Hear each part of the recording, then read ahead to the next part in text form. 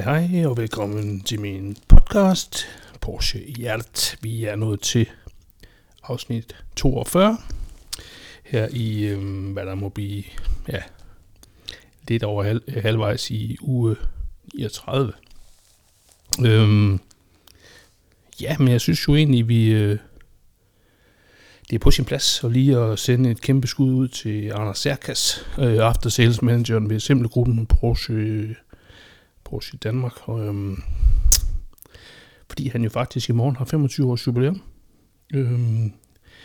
Det så jeg, Christine Hjelved, hun lavede et lille opslag for ind på LinkedIn, og inviterede folk på banevingen 6 i morgen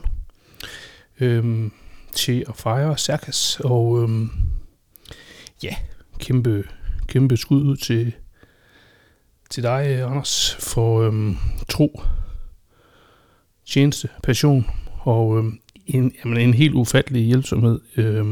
Kæft, jeg kan næsten ikke huske, hvor mange gange jeg ikke har sendt mails og alt muligt andet, om han lige vil tjekke den og den i 28, og jeg har lige fået det stilnummer på den her, det ved jeg ikke, gamle i 14 i 11. Kan du lige se, om dit og datter dut i arkiverne altid hjælpsom, altid passioneret. Og havde også fornøjelsen af at have Anders med på den her lille samling nede på Substans, som jeg fik, René Mammens Substans restaurant i Aarhus, som vi lavede for alle dem, der var med i podcastens første sæson, hvor Anders holdt et forrygende oplæg. Så 25 kæmpe hurra til dig. Og så er vi jo egentlig bare kommet til et lidt sjovt afsnit med en ung mand, som egentlig kontaktede mig, og han sendte ros og søde pæne ord om podcasten. Det er jo altid fantastisk fedt at høre, at der findes ligesindede nørder, som nyder at høre alle dem, der har været så søde at bidrage med deres historiefortællinger her i podcasten, høre deres fortællinger og blive inspireret af dem, og han er så selv blevet Porsche-ejer inden for de sidste 2 måneder. Men han er jo kæmpe bilnørd og har været med i bilnørdeverdenen i mange, mange år, og som barn lærte hans far ham, hvad en transaksel var. Det synes jeg bare er fedt. Så glæder jeg til en snak med en passioneret herre fra shippingbranchen, som er rundet af Rollner-familien og en sød dame i USA, og velsignet med en motorglad, benzinglad kone, kæreste eller kone, det kan jeg ikke lige huske, om de er gift.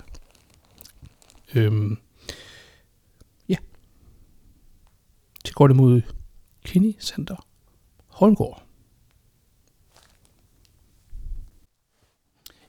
Jamen, hej Kenni Sander Holmgaard, som er dit fulde navn. Tusind tak, Kasper. Og tusind tak, fordi jeg måtte være med. Jamen, du inviterede jo faktisk dig selv på en rigtig fed måde. Kan jeg ikke godt sige det? Altså, du er jo et af de her mennesker, som rækker ud og deler ud af din passion, og ligesom siger, hold kæft mand, hvor er jeg glad for, at der er nogen, der gider optage alle de her Porsche-nørder, så jeg kan blive inspireret. Det synes jeg jo bare er mega fedt. Så, så det er egentlig mig, der takker. Jamen selv tak. Kan jeg ikke få lov til det? Jo, endelig. Men jeg kan jo bare lige sige, det er jo meget sjovt, ikke også? Fordi at nu har vi nok lige snakket en time, inden vi egentlig blev enige, om vi må hellere optage, fordi det her med, at ikke, når man ikke kender hinanden, og så lige lynhurtigt finde ud af, at man har nogle fælles bilreferencer, og den der med, at man kan mærke, okay, her er en, der måske tænker ligesom mig, eller har de samme, præferencer, så bliver man, jeg synes tit, at så går der bare sådan helt selvsving i det, og den der begejstring, man har lyst til at fortælle om det, den bliver man lige ramt af. Er det ikke, jeg ved ikke, er det ikke også sådan, du lidt kan have det? Jo, fuldstændig. Altså, som du siger nu, vi løber bare afsted med det, ikke? Og, jamen, og det er jo ligesom om, vi har alle sammen lidt den der sygdom. Altså, man er ikke i tvivl om, når folk de bare er ødelagt, ikke? Altså, nu snakker vi om alle mulige biler før, ikke? Altså, jeg ved jo bare, når vi to er færdige med at snakke i aften, og jeg har kysset lillemor godnat, jamen, så sidder jeg jo i gang med en søgeagent, der kigger på nogle af de biler, vi har siddet og snakket om nu. Ikke? Nå, hvad koster den egentlig? Og sådan noget. Altså, det der med, man kan... Altså, det er det eneste... Ja. Jeg kan finde på at give mig selv en opgave om aftenen og sige, nå, hvad er egentlig den fineste 997? Bare en almindelig karriere. Hvad er det fineste? Hvad er det bedste, jeg kan finde? Go! Så laver jeg lige en konkurrence til mig selv. Jamen, jeg tror virkelig, at alle dem, der lytter med, de kan bare kigge på... Ja, det kender godt. Og jeg tror også, jeg ved ikke, nu refererer jeg meget ofte til Jerry Seinfeld, men jeg så ham faktisk i et eller andet show sige, at det var tit, at hans kone kom ind om natten, og så troede hun, han sad og så porno, så sad han og kiggede på mobile eller et eller andet. Og jeg tror bare, at der er mange, der har den sygdom. Og ja. Det er sgu bare fedt. Det er sjovt. Og det er sjovt det der med, hvad det egentlig... Altså, det er jo selvfølgelig en helt anden snak, man kan tage, men hvad delen kommer det der af, ikke? Fordi at, altså, jeg er ikke fra et hjem med biler, men jeg har altid været skilsmissebarn, men mine to fædre der, de har altid været til det, men der har altid været pæne biler hjemme, men der har ikke været sådan alt det her tosse biler, som jeg har haft, og alverdens forskellige hyggebiler og sådan noget. Så det er sjovt, hvor det kommer fra med os drenge og det der. Altså. Ja, men det er sjovt nok, fordi det er en fuldstændig parallel historie med mig. Jeg kan bare huske, at min farfar og også min far kunne spørge mig, da jeg var meget, meget, meget ung, altså måske 5-6 år, hvad er det for en bil, Kasper? Og så kunne jeg sige, hvad det var for en bil. Og jeg ved ikke, hvorfor jeg kunne det. Men jeg har hørt andre have den der helt syge interesse for biler, hvor man bare sådan... jeg har engang stjålet en bil, en lille legetøjs Citroën BX af alle biler fra en af mine fars. Nej, det var da også ulækkert. Ja, men det var helt sygt. Jeg har faktisk fundet i maven over det i dag, for jeg du skammer dig ikke over aktionen, du skammer dig over modellen, kan jeg godt mærke, du Kasper. Ja, præcis. Du er desværre ikke GTI'en eller TRS'eren, eller der er fandme nogle fede BX'er, men lige præcis, da jeg opdagede, at det var den, jeg havde taget, der gik jeg ud og forsøgte at hænge mig selv, og der var jeg måske 6, men jeg kunne ikke finde noget ræb. Så nej, det gjorde jeg ikke. Men det er sjovt. Jeg tror også, den dag i dag, hvis jeg lukker øjnene, så vil jeg kunne fortælle dig, den vej, hvor vi boede på nede i Åben Rå, eller mine forældre bor der stadigvæk. Jeg tror, der er sådan en 14-15 huse eller sådan noget. Jeg vil kunne sige der stadigvæk den dag i dag, præcis hvad de alle sammen kører i. Altså, ja. Jeg kan ikke navne på dem, men jeg ved præcis, hvad de kører i. Det er ham med den og den bil. Ja, lige præcis. Også med min kone, hun også nu, heldigvis har min søde kone også benzin i blodet, men der er også nogle gange, der siger, hvem er det? Jamen, det er Daniel og Michelle. Hvem? BMW 318D og Fiat 500 Cabriolet. Nå, dem nede på... Ja, over for kirken. Ja, fint. Det er en syg måde at referere på. Ja, hun er god. Skal vi have Ferrari 358 GTB sammenleje, eller hvad skal vi? Hvis det begynder at komme derud også, så tror jeg skal have en snak med nogen. Ja. Ej, det som jeg sagde til dig før, jeg har jo haft en fantastisk barndom, så jeg behøver ikke Ferrari. Det er okay. Ja, lige præcis. Du har ikke nogen komplekser, der skal udleves. Nej, spøg til side. Ja, altså, og det er igen ingen Ferrari-shaming. Jeg er stor fan af folk, der tør, og ikke mindst har råd til at køre regelmæssigt Ferrari. Det gad jeg da også godt, men lad nu det ligge. Vi bliver nødt til at komme til sagen, og det er jo det klassiske første spørgsmål. Jeg ved, du har tænkt rigtig meget over det her, så nu får du lov at fortælle, hvornår du første gang i dit nu cirka 35 år i lange liv. Er det ikke rigtigt? Eller var det skævt? Jo, præcis. Hvornår er det, du første gang bliver gjort opmærksom, eller bare sådan kan huske, at der findes Porsche, at du finder ud af, der er et eller andet med det der mærke, der er noget specielt ved det? Hvis det... Jamen, det er faktisk sjovt, fordi at jeg brugte godt nok lidt tid på at tænke over det der, for jeg tænkte godt, du spørger over det i podcasten.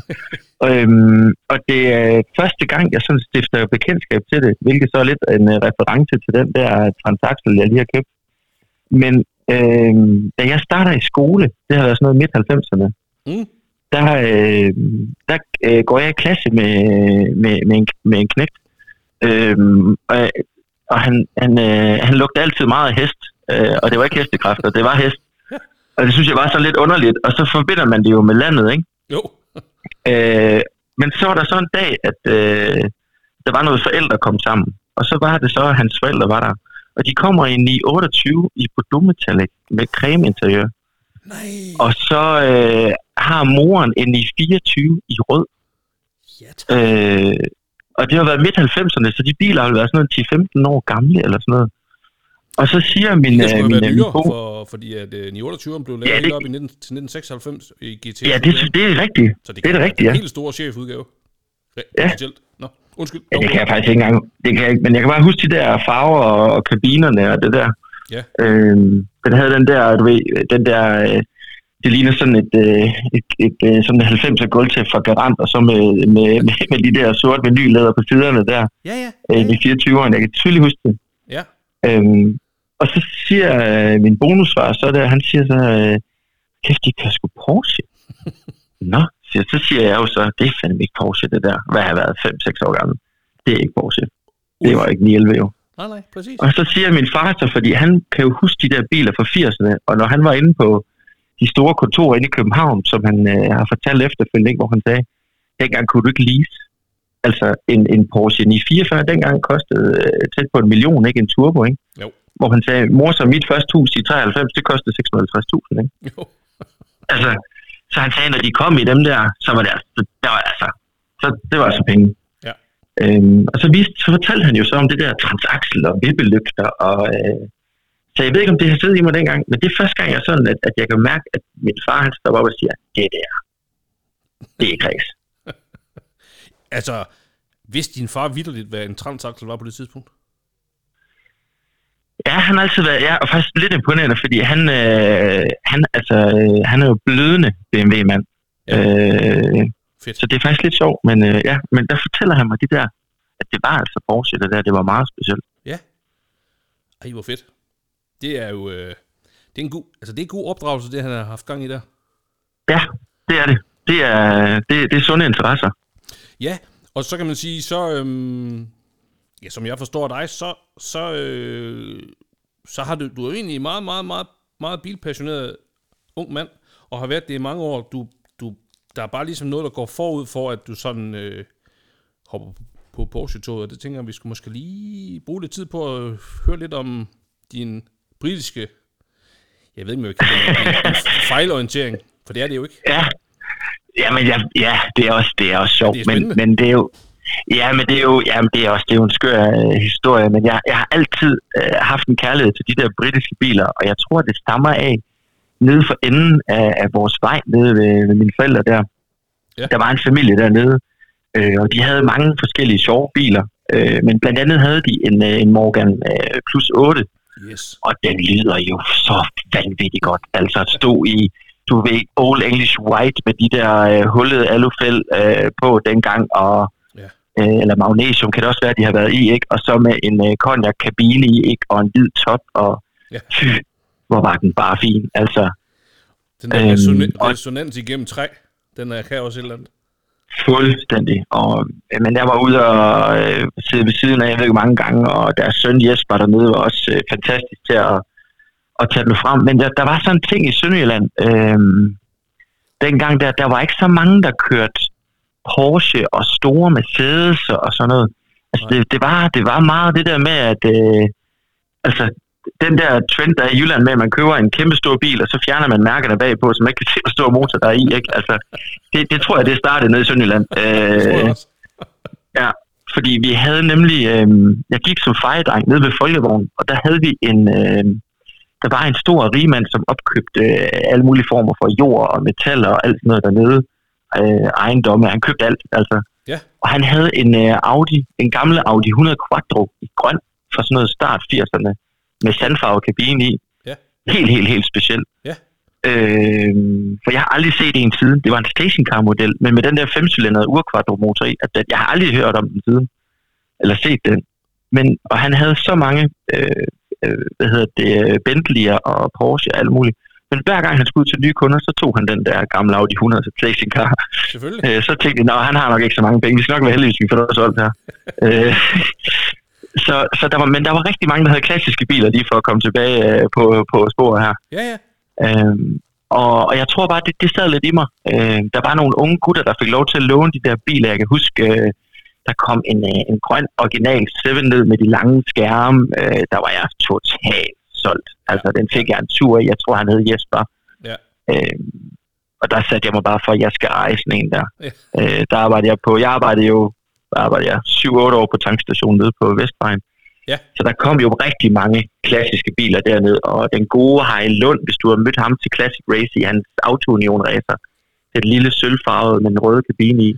Jamen ham har jeg jo lige snakket med for 2-3 uger siden, fordi Lars Rollner havde inviteret ham ned til race med Hjertet, og så selvfølgelig, ja. Så ser jeg, de er gode venner, ja. Ja, han står ved bilen, og så går han hen og spiser en pølse, og så Jesper og jeg går forbi ham, og så er bare lige nødt til at spørge, er det der din bil? Ja, det er min bil. Hold kæft. Ja, han snakker sønderjysk. Ja, og jeg kunne da godt nogenlunde forstå, hvad han sagde. Så fik vi faktisk en god snak, fordi han fortalte lidt om, at Tom Christensen havde kørt i den til Copenhagen Classic Race, og jeg var jo bare, jeg roste ham bare for hans mesterværk. Det var, hold kæft, den var fed. Det var faktisk meget, meget specielt. Vi stod og kiggede på den rimelig længe også, fordi den stod jo lige ved siden af kokainkongen. Ja. Ja, han har rigtig mange klassiske, og han kom jo, hele sommeren kom han jo bare med trailer fuld med, altså, og alle de fede, altså Lotus'er, Ginettaer, TVR'er, altså alle dem, der bare stank af racerløb. Altså jeg blev så vild med det, og så satte jeg mig bare for, at det skulle jeg. Så kom jeg i gang med at læse, og jeg fik mit første voksenjob og så videre, og så fik jeg jo spinket og sparet, og så fik jeg købt min første, som så var en original Lotus 7 fra 1961. Ja. Den var vild. Det var faktisk, den var lavet, den var så hamrende ulovlig, man tror det var løgn. Der var lavet kjærfe gearkasse i den med lang første gear, så den gik 80 i første gear. Og så når du så hakkede den der 3,5 cm længere ned, så var den så i anden gear, og så bankede du 110-20 stykker. Altså, man kunne simpelthen pille alt i den der bil, ikke? Altså, 138 heste på SUV, og så til 475 kilo. Det var jo fantastisk vægt- og effektfordeling der. Ja, det er fandme...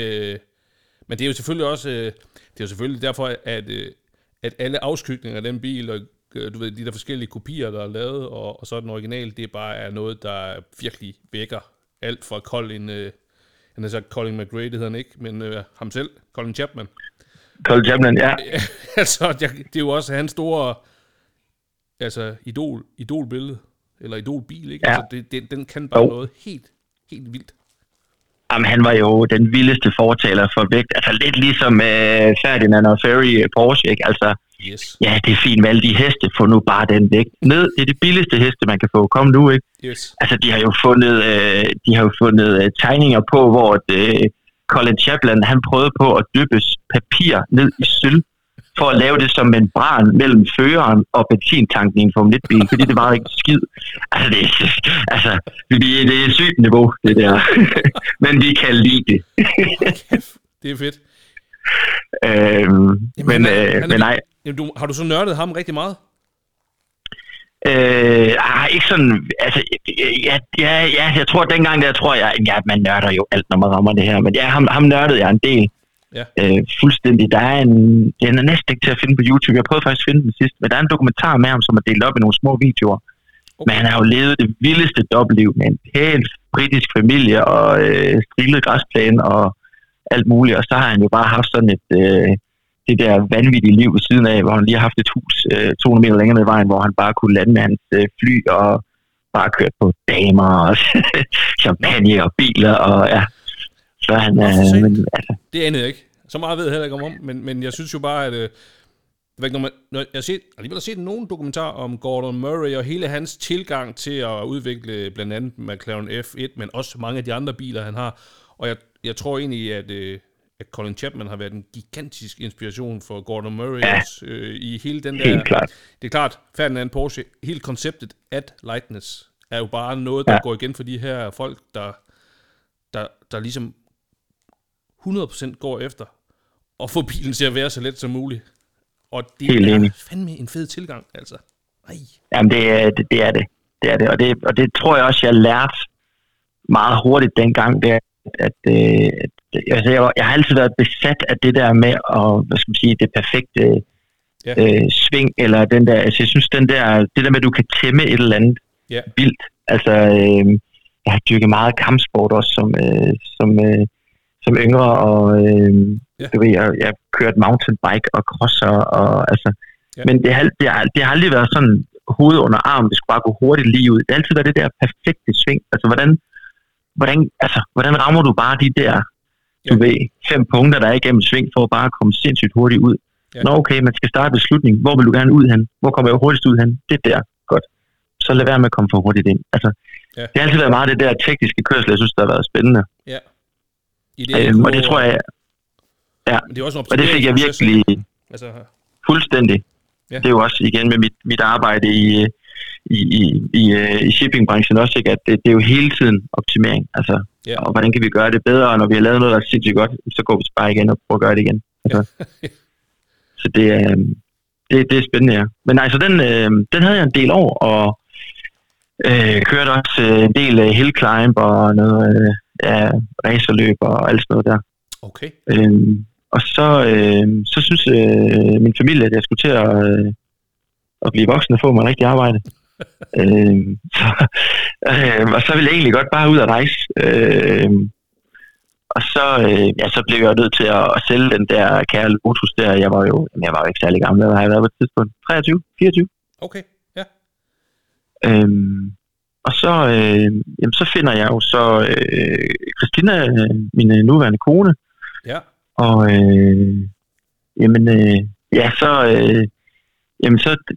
selvom jeg altid elsker de der britiske, og jeg synes det er fantastisk, så jeg ved ikke, om man har været så lidt Rasmus modsat, fordi alle mine andre kammerater, det var jo kun tysk, der kunne du, eller Lamborghini, Ferrari, eller McLaren, eller Mercedes, BMW, Porsche, selvfølgelig, altså. Ja. Og BMW, men fordeleren, puha, ja. Det han må alligevel have gået og tænkt på, hvornår demonstrerer du, at du er min søn? Ja. Han venter formentlig nu. Ja, virkelig. Ej, det er virkelig sjovt. Men nej, så jeg starter så på en lille shipping-virksomhed, og der får man 10.500 før skat. Okay. Så jeg bliver nødt til at sælge den her Lotus, desværre. Og det har du det godt med, kan jeg høre. Jo, det har jeg faktisk, fordi jeg synes faktisk, jeg nåede at lave alt i den. Altså, jeg nåede at køre racerløb i den, og jeg har toget rundt i den på verdens veje rundt omkring, og vi havde også en hel ferie kun i den bil, Christina og jeg, da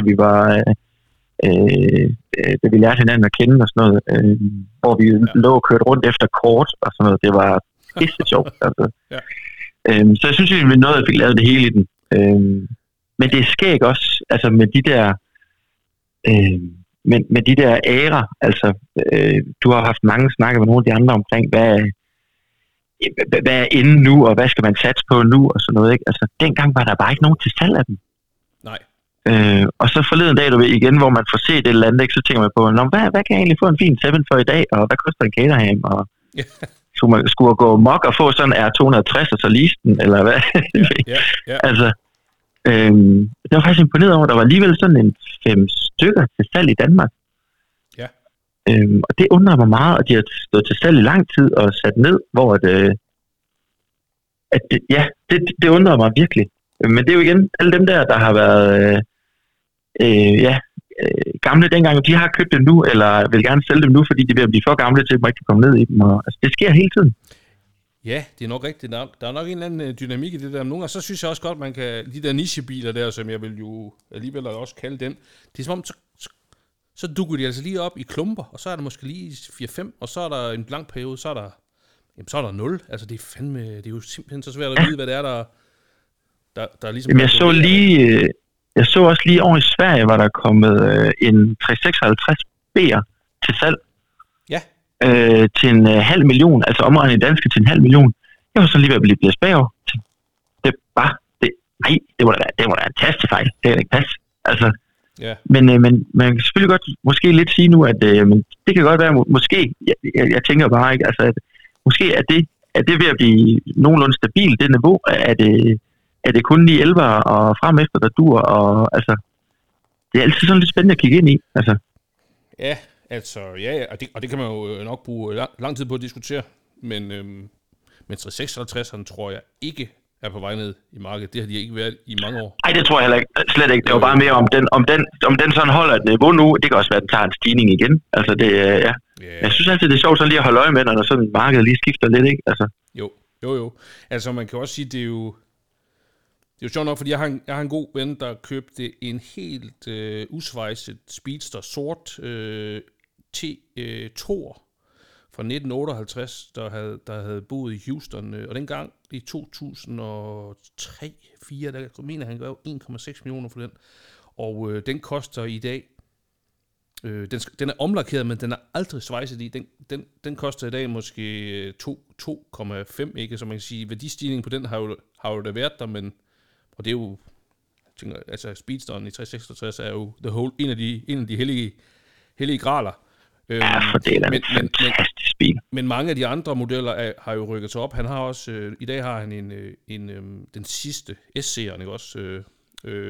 Den kunne man dengang i 4 og 5 få for godt og vel 350.000, og i dag, der bliver de i hvert fald ikke solgt i god stand under 800-900.000, så det passer jo meget godt med, at de sådan har taget en fordobling over tid, men B-modellen er den mindst attraktive af dem, kan man sige, og hvis den så ikke er matching numbers, og hvis der er noget, der skal skrues og svejse i. Der er 100% noget på den. Jeg var bare dybt imponeret over, at man lige pludselig kunne finde sådan en til 500.000.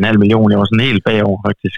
Ja, men jeg synes alligevel, at hvis du følger Beverly Hills Car Club, jeg ved ikke, om du får nyhedsbrev for dem, eller bare ind og tjekke der, så har Alex Manios ham selv jo også tit nogle 356'er, han smider ud til nogle sådan fornuftige priser, men så skal man også, så ved man også godt, at man nok skal i gang med lidt svejseri og sådan noget, hvilket jo reelt godt kan betale sig, hvis man selv kan lave noget, ikke? For det er bare nogle mega fede biler, og de kører eddermame. Helt vildt. Jeg har altid været helt besat af den form der. Altså, ja, jamen, det må jeg indrømme. Der var en gang, jeg husker, der stod en for en del år siden op ved CC Cars op i Ans, der var mørkeblå. Ja. Og så med en creme kabine i, og så men det var dengang sådan en meget, meget tidlig outlaw-stil med et par små klistermærker med nej, mand, jeg tror, det stod til 400, ikke? Altså, hvor man står og snakker om, når man skulle bytte med Lotusen for 200, ikke? Nej, det synes jeg nu alligevel, det var lige... ja, det var lige vildt nok. Der skulle man nok bare have klappet til, men... Ja, og det er jo, man skal ikke grave over biler, man ikke har købt, fordi livet bliver hårdt så. Er det ikke det, man plejer at sige? Synes jeg har mødt mange folk, som har ærget over et handler, de ikke har lavet. Jamen det er også, jeg håber også, jeg er ved at nå en alder og nogenlunde komme ind i et normalt arbejdsniveau, ikke skal læse og lære længere og så videre, man skal lære hele livet. Ja. Men nu, hvis nu man kunne beholde dem, så slipper jeg måske for at være lige så sur over alle dem, jeg ikke skulle have solgt som min far. Ja, men det er jo også bare den der... Det er også en rejse et eller andet sted, ikke? Jeg synes jo, at... det ved ikke... Jeg har nok bare selv en ambition om, hvis jeg kan nå at have en af alle tilgængelige Porsche i en periode i mit liv, så vil jeg fandme gerne det. Og et eller andet sted, så tror jeg bare den der... Der er nogen, der har biler, ikke? Og så er det den bil, og så er det den, de skal have resten af livet, og så er det. Og så er der andre, hvor det måske... Det er i hvert fald min filosofi, og kæft, hvor kunne det være fedt at prøve at have så mange forskellige Porsche som overhovedet muligt, og fedt nok, hvis jeg kan have et par stykker af dem samtidig, men der er et eller andet fedt i at prøve at komme ud i alt, hvad de har lavet, og ligesom at lære, og bare kunne sige, men det ved jeg sgu ikke, det er vel ligesom at læse bøger eller alt muligt andet, ikke? Så har man en periode på et år med en i 14, eller hvad fanden ved jeg? Altså, og det er jo bare, jeg tror bare, det er meget forskelligt, hvordan man ligesom ser på det, ikke? For nogle er det en kone, man køber og beholder, og for andre, der er det, ja, der er det noget kortvarigt, det ved jeg ikke. Der er jo ikke noget, der er rigtigt for Og så er det jo super sjovt, de der, hvad er det, jeg tror, vi snakker om med mine bildreng der, at der er sådan lidt 5 typer, ikke? Altså, der er dem, der bare har en masse varv til at stå og sige, at det skal jeg også snart lave en dag, ikke? Og så er der dem, der bare har de der yber-originaler, der står i oppuslige garage og bliver kørt på en autotrailer ud, ikke? Altså, ja. Og så er der dem, der bare så har dem som kører i dem, som vi gør, ikke? Ja. Og så er der dem, der bare kun gider restaurere, lige snart den står færdig, så bliver den solgt, ikke? Jo. Og så dem, der kører racerbiler i dem, ikke? Altså ligesom om der er de der 5 typer i os, der har den her sygdom, ikke? Altså.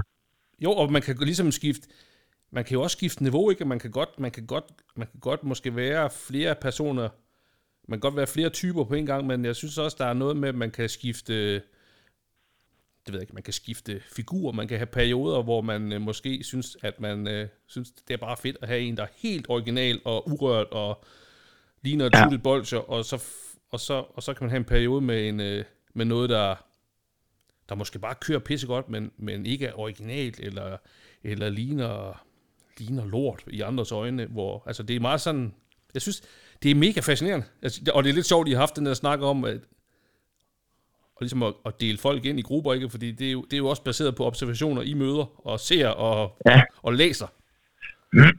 Jamen, vi kan jo, det er selvfølgelig lidt svært for dem, hvis man ligesom skal forklare det kort, men vi er jo en gruppe på 5 gutter, som har læst sammen, som er i den her sådan midt 30 alle sammen. Ja. Og vi har så alle sammen klassiske biler, og har så den her tur en gang om året, hvor vi kører 4 dage, og giver virkelig de her biler noget at leve af, og kører gerne 1.200 kilometer, og så er lige væk fra kone og det hele, og så noget god mad om aftenen, og svin og et lækkert hotelværelse, og så kører vi bare næste dag igen og får set en masse ting. Ja. Så ja, der bliver snakket om, altså vi snakker kun om biler, altså vi kan sidde en hel aften bare snakke om fælge. Altså klassiske fælge til forskellige typer biler, og jamen, det er jo bare fedt. Altså. Det er sgu da mega fedt. Ja, og det sjoveste er faktisk, at vores koner i starten, da vi skulle det der troede de jo lidt, det var en undskyldning for at slippe væk fra, vi har jo alle sammen næsten børn i samme alder, ikke? Sådan fra spædet, og så til, jeg tror, 4-5 stykker af de ældste, ikke? Ja. Altså, jeg troede, det var fordi, vi skulle væk og være i byen og spille moderne. Men de kunne godt se, at vi kom hjem, vi var jo faktisk helt veluddelet og friske. Du ved, vi lugtede godt nok virkelig meget 100-oktan, men vi havde jo bare været ude og leve de her biler og de her drømme, og bare se nogle steder det er jo så startet ud med, at vi kører i Danmark, altså kører steder, hvor vi normalvis ikke vil tage hen. Altså, så det blev fedt, men der blev ikke snakket om andet end biler i, Men hvornår debuterede I på jeres roadtrips, og jeres, eller hvad skal man kalde det? Klub? Jamen det gjorde vi her for et par år siden, og det var egentlig fordi, vi var nået til et punkt, hvor at vi alle sammen havde fået købt klassiske biler igen, efter du ved, man er jo lige den der rusjetur med, du ved, så møder man kvinde i ens liv, og så starter hun med at stille højtaleren ud i garagen, og så, og så bagefter, så bliver hun sur over, man altid ude i garagen. Og så skal der renoveres huse, og der skal laves nogle børn og sådan noget. Men vi var sådan ved at, vi har så ikke lige helt sluppet det der med at renovere hus, det er sådan hvert andet år, så jeg synes, musemor, nu skal vi lave et nyt projekt. Det er jo selvfølgelig også mega fedt, og det er jo også med til, at mange af de her ting kan lade sig gøre. Men nej, så der startede vi egentlig bare med det, fordi vi snakker om, nu skal vi fandme bruge de her biler til noget. Altså. Og vi elsker at køre alle sammen. Vi har alle sammen kørt lidt track days, og kan godt lide det der. Så det startede egentlig med, at vi er 5 gutter, og så blev jeg lidt presset, hvis man så skal gå videre til den næste. Og så kom corona, og så kunne vi ikke som sådan noget. Men så, jeg var den sidste, der manglede at købe en bil, for jeg havde jo boet i udlandet en del år, på grund af firma. Og så kom jeg jo hjem og skulle også, jeg var jo lidt bagud kontra de andre med at skulle renovere de her hus og sælge det igen og alt det der. Så nu tænker jeg, nu skulle det fandme være. Vi har fået solgt nogle sommerhus under corona. Det havde jo været en rigtig god forretning, og nu skulle det fandme være. Og nu skulle jeg have den der Porsche, fordi de var jo blevet ved med at forfylde mig, de der Porsche der. Og det er fandme lidt sjovt. Altså, for lige så meget jeg bare kun vil have britiske biler, så ligesom de følger efter mig, de der Porsche der. Altså, en af mine rigtig gode venner bliver gift med datteren i Lars Rollen og familien, du lige har haft med, ikke? Og Lars og Nette er jo nogle fantastiske søde mennesker, og vi var jo på alle racerbaner, og vi blev altid inviteret indenfor, og så de her biler, man blev så betaget af dem, og når de så lige pludselig vandt hele lortet, og så kunne man godt tænke, okay, de kan altså noget, den her. både dem bag rattet og det, de sidder i. Ja. Og så kan jeg huske, Kasper, han køber en 997 Carrera S, mener jeg det er. Ja. Og det er første gang, jeg kører en Porsche. Ja. Og der slår det simpelthen klik for mig. Altså, hold nu kæft, den gør præcis det, man beder den om. Og okay, kan et gearskift også være så præcist? Og, ja. Ja. Altså... Hvor mange år siden er det så nu, at han besøger dig i den? Jamen, det må have været i... Den var ikke særlig gammel, så jeg vil gætte på, den kom i 4-5 stykker, ikke? Nej, 5 kom den i. Ja. Så det må have været 2...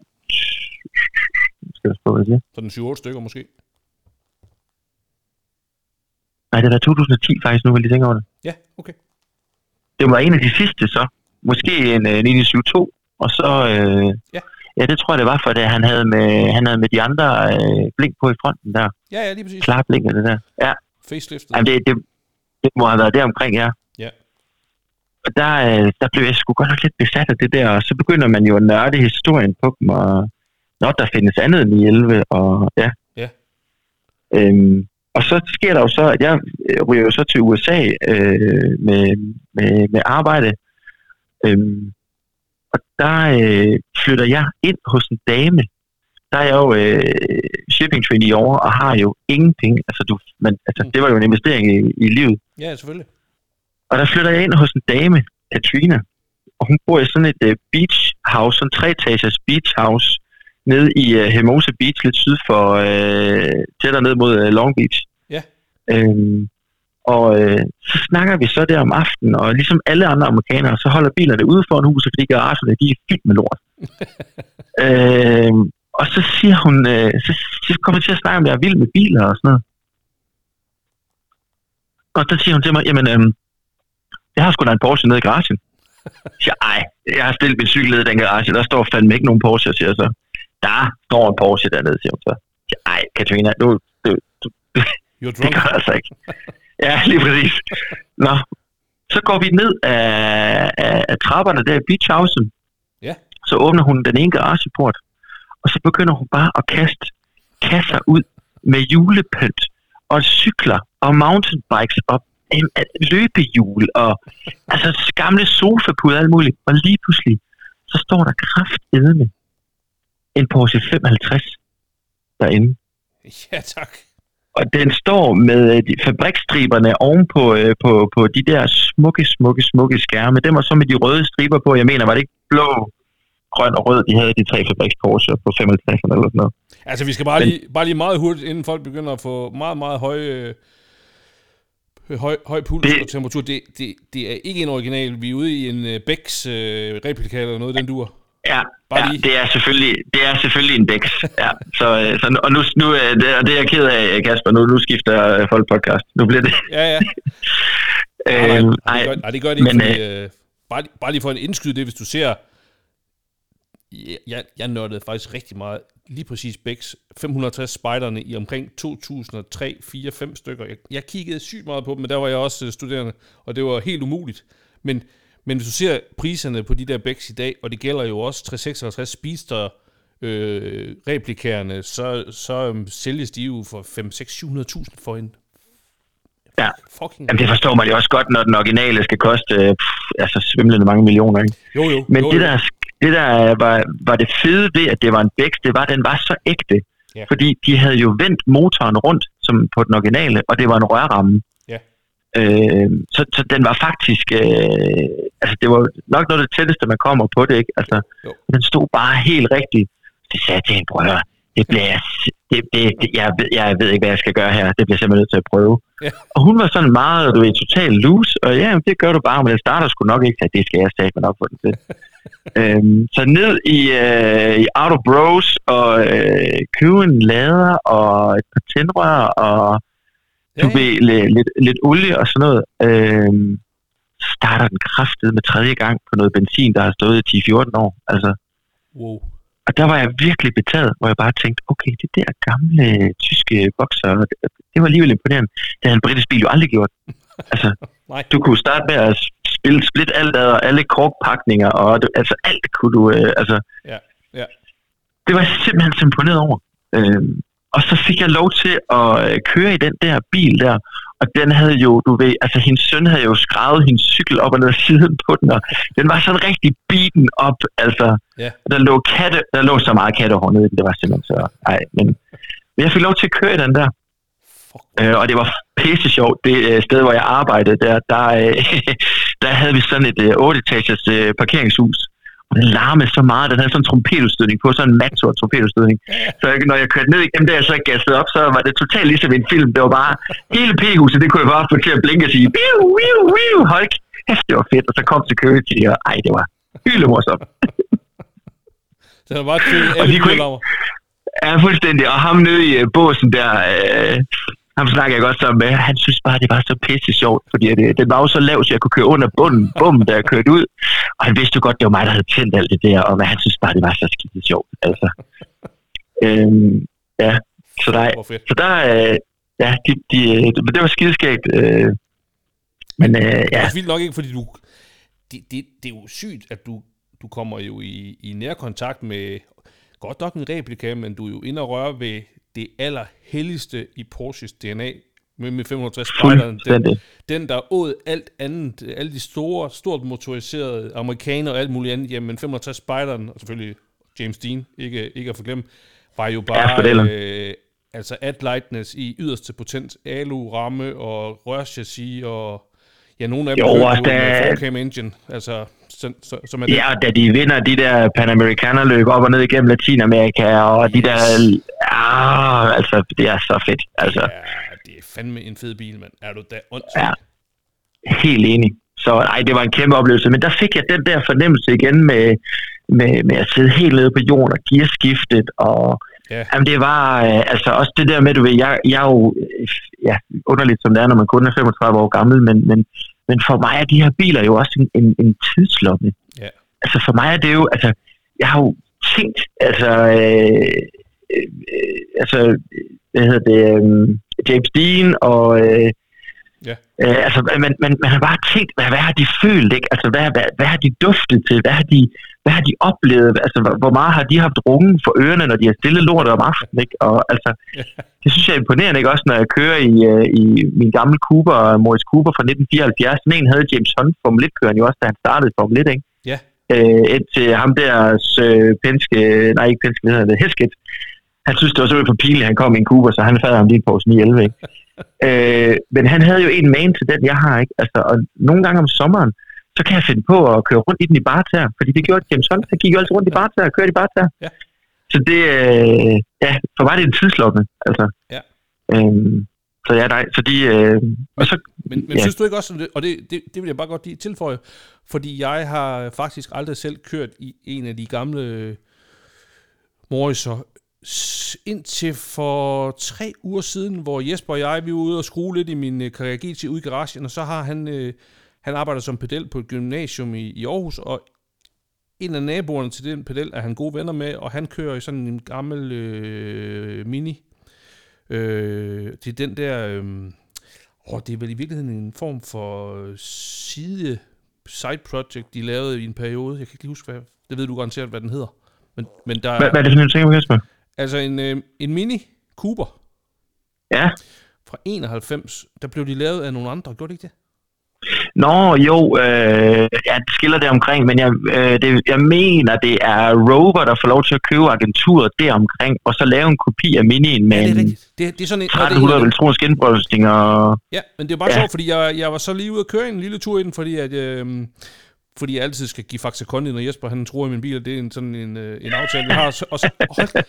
Og så kan man jo sige, jamen jeg er fuldstændig med dig. Man køber ind i hvad var det, de oplevede dengang, men det kan godt være, at jeg synes, at min 14'er, og jeg vil også sige, at min 24 Carrera GT har direkte styring, men den der Morris der, den altså, det er jo sådan, du kan mærke, om du kører over et hestehår, og det kan du aldrig komme i nærheden af i en ny bil, så derfor så vil jeg jo stadigvæk våge påstå, at det at hoppe tilbage i de gamle biler er selvfølgelig en tidslomme. Du får en fornemmelse af, hvad var det, de tænkte og gjorde, men du har fandme også noget gefyl og noget helt vildt. Noget respons, som jeg vil dø efter at kunne få i dag, og der er bare ikke nogen af de jo, Porsche kommer i nærheden af det, og Tesla, jeg ved godt, jeg ikke må sige det her, men jeg synes faktisk, at min kones Tesla 3 Performance har en styring, der minder lidt om. Altså, der er næsten ikke noget imellem dig og vejen, og alligevel så er det modereret af alle mulige lorte computere.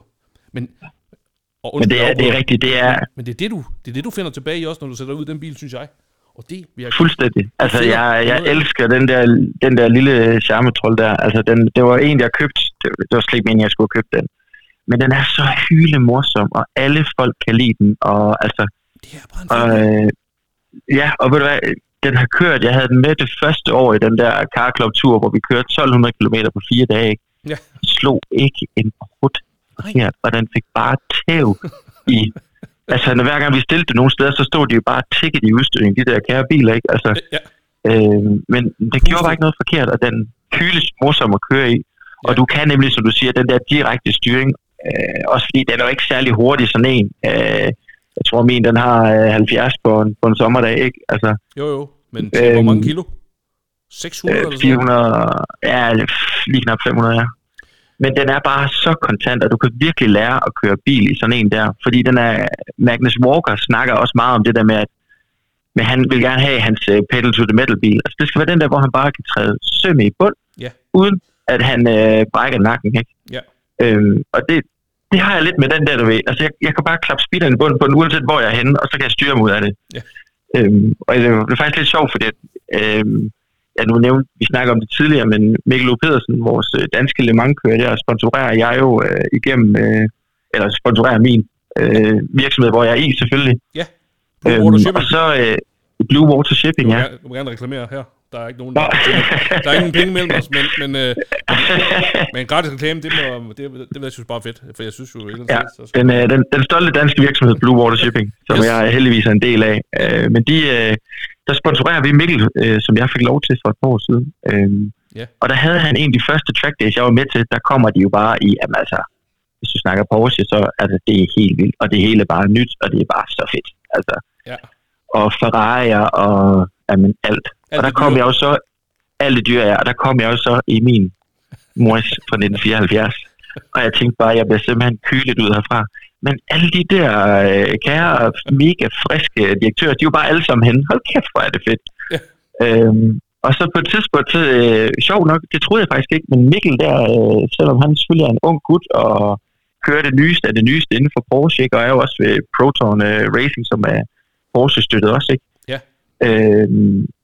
Han er jo også faktisk ret vild med de ældre, og skulle vi så ud og prøve at køre i den der. Og så prøver jeg jo så at tæve den rundt ned på Fladborg Park, og jeg har bare kørt, altså det er jo min baghave, det er jo Fladborg Park. Ja. Så der har jeg så bare kørt mange omgange. Og så kører vi lige en warm-up, og så giver jeg et lille tæv, den der Carl Morris, og så kører vi ind igen. Og så var han på et tidspunkt, Mikkel, der lige sådan slipper gassen igen, og lige har en cool-down omgang. Så siger han så, hold kæft, Sander, du kan altså godt køre bil, siger han så. Så var jeg så selvfølgelig lidt stolt, ikke? Men altså, så kunne jeg heller ikke lade være med at smide mig selv ind under bussen, hvor jeg så siger, prøv at høre, Mikkel, i den her, ikke også? Hvis ikke du rammer Apex hver gang, så er du simpelthen idiot. Altså. Jo, men det er stadigvæk, det er stadig kæmpe kudos til, at du har fuldstændig styr på det. Det var, men nej, så men under corona der, så tænkte jeg, nu skulle det være, som sagt, men jeg synes bare, priserne, de var fuldstændig vilde, altså på Porsche. Og det, altså vi er jo en normal familie, og der skal være plads til det hele, og vi har 2 små børn, ikke? Så det var sådan lidt, for at det ikke skulle stikke af budgetmæssigt, men også, at man kunne gøre nogle ting ved siden af, og skulle man have et andet hus, og alt det der. Ja. Og så gik jagten jo lidt, og så faldt jeg lidt tilbage på de der transakselbiler. Ja. Og det var faktisk Christina, min kone, der kom og sagde, prøv at høre, vi skal have noget med 4 sæder, fordi vi skal have de der børn med, ellers så bliver det ikke, så får vi ikke kørt det lort. Ja. Og ej, hun siger ikke lort, sådan noget siger hun. Men så får vi ikke kørt det, og det skal være sådan, så man lige kan have et par weekendtasker med, og en meget, meget, meget lille klapvogn. Ja. Ellers så skal du ikke have flere biler. Nå, okay, tænker jeg så.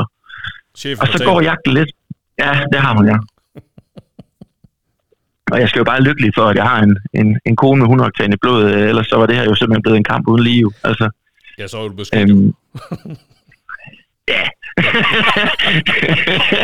Lad os bare være ærlige. Ja. Ej,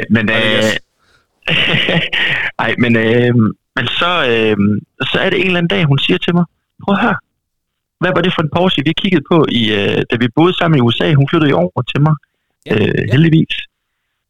Fantastisk kvinde, siger sit job op og rejser over til mig og bor på et værelse, ikke? Det var jo simpelthen, det var fantastisk, det er hende evigt taknemmelig for. Men dengang, det fatter man jo ikke, men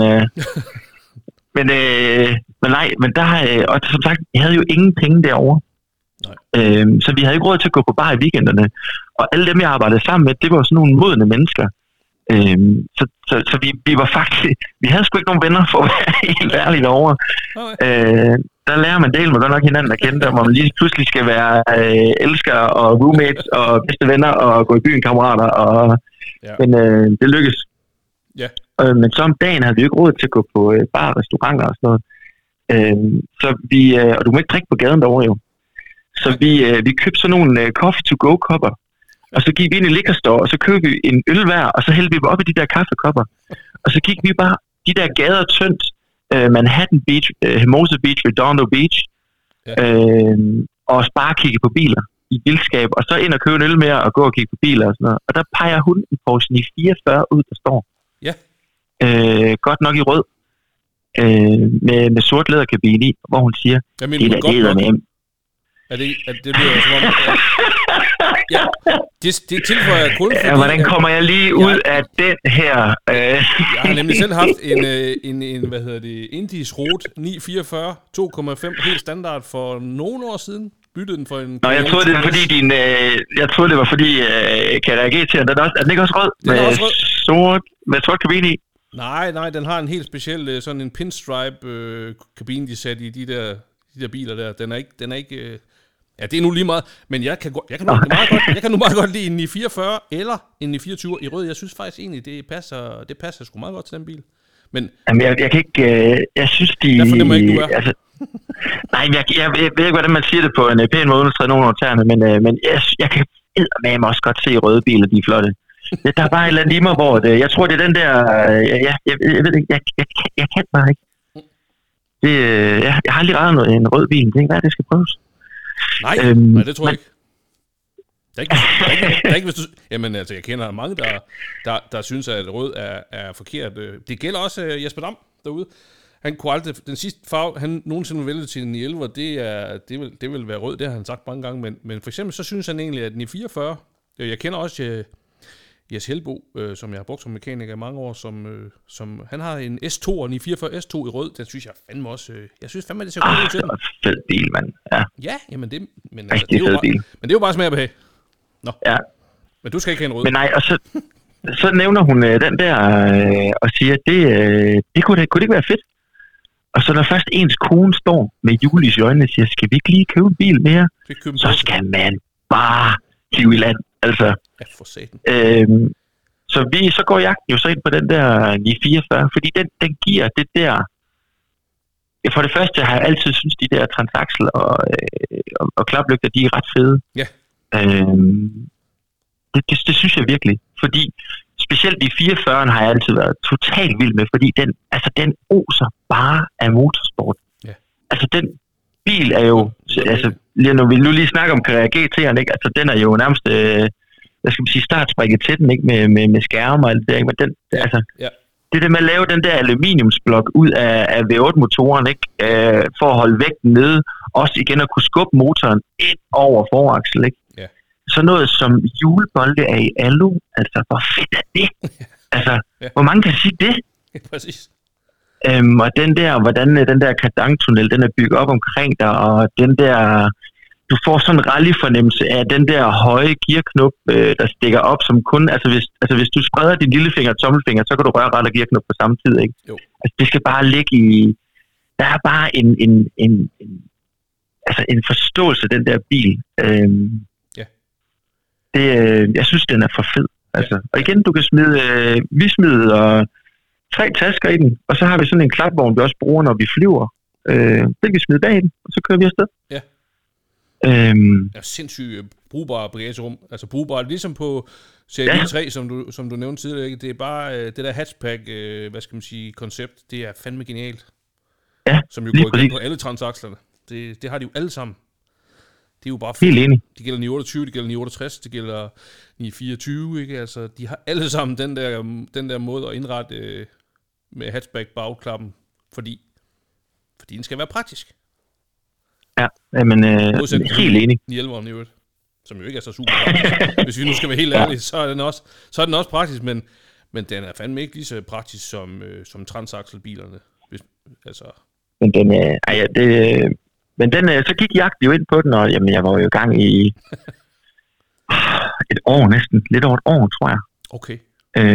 Og var også i Sverige, og var også ude i noget S2, og fandt faktisk også en 44S i mørkegrøn med sådan en helt mørkebrun kabine, altså okay. En fed kombination, altså. Ja. Men det endte med den her, og det var faktisk lidt mod, hvad jeg sådan plejer, men en helt standard i 44 2,5. Ja. Og det var simpelthen fordi, at jeg ser nogle billeder af den her på veteranposten for sidste år, ikke? Ja. Og skriver så med ham, Erik her, der har bilen. Utrolig sympatisk, virkelig sød fyr, mand, og sender nogle, han sender bare alle de billeder, man gerne vil have. Ja. Altså bunden af døre, og alle de steder, hvor de plejer at ruste, og kabiner, og den stod bare helt original. Ja. Selv, hvad hedder den nu, den Blaupunkt? Hedder den Bremen eller Hamburg radio? Det kan jeg snart ikke huske. Det kan jeg sgu heller ikke. Jeg mener, det er Amsterdam, men ikke? Eller hedder Amsterdam? Ja. Det er der nogen, der ved. Ja, og, Den sidder stadigvæk i os, og der er den originale orange Bosch-pumpe med til original reservehjul, og ja, det er altså lidt sjovt. Ja, det er fedt. Og der går lang tid, hvor vi snakker frem og tilbage, og så vidste han ikke lige, om han ville sælge, og så han er så sjovt nok, så er han faktisk til britiske biler, og har gamle Rover, og drømmer om at bygge en Mini sammen med hans søn, og så siger han, jeg har da også en Mini. Der var så Christina ved at fjerne højre fod på mig, fordi den skulle ikke nogen steder i hvert fald, den kære Cooper. Nej. Men der går lang tid, og vi skriver frem og tilbage, og jamen så står vi får et tilbud på et nyt projekthus, vi gerne vil lave, så røg pengene lige over i det, og den gik frem og tilbage, men så tænkte vi her, nu skulle jeg på car club tur igen med de 4 andre herrer der. Ja. Og så tænkte jeg, nu skulle det fandme være. Og de havde lige begyndt inde i vores messengergruppe, vi har i car clubben der kan man give hinanden navne, og vi har givet hinanden forskellige navne.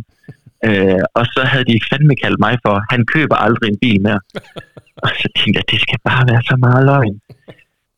Og så kunne jeg se, jeg synes også priserne på dem begyndte at blive anderledes, så jeg lagde mærke til, både da du snakker med Thomas Hartmann, og også i Spikes Car Radio, og efter Magnus, han også begyndt på hans transaktionsbiler, så kunne jeg bare se priserne på dem, de begyndte at tænke, jeg tror altså, det skal til at være nu. Og så tror jeg fortryder, at jeg skal give noget mere om 2-3 år. Så tænkte jeg nu jeg går sgu ikke så meget op i, hvad mine biler de er værd. Jeg går op i, om de kører sjovt. Men igen, som man vil også gerne have, at de bare nogenlunde holder deres værdi. Altså, ja, helt klart. Det er jo det med den gode handel, som vi snakker om tidligere, ikke? Altså, Jo. Det skal hænge sammen. Ja. Du er jo også sønderjyde. Ja, det er jo det. Det fornægter sig bare ikke. Ole gode handel starter med et godt indkøb. Altså, apropos sønderjyde, og det er bare lige for meget, ikke for at sabotere den historie, men jeg kan huske for nogle år siden, det var dengang Anders Richter og Mikkel Thomsager, de havde noget, de kaldte for bilradio under hele paraplyen Bilmagasin. Der snakkede de faktisk med Asger Ræ, som jo også er sønderjyde. Han har jo fandme haft, han havde jo haft en i 44 Turbo S blandt andet og sådan noget, og jeg mener også, han var ude på det samme med det der, man skal gøre. Jamen han er jo også lige, han må jo også lige have været sådan en jobbie-type der i sådan noget midt slut 80'erne. Der må han også have været rigtig ved penge. Der var det jo det vildeste at købe sådan noget der.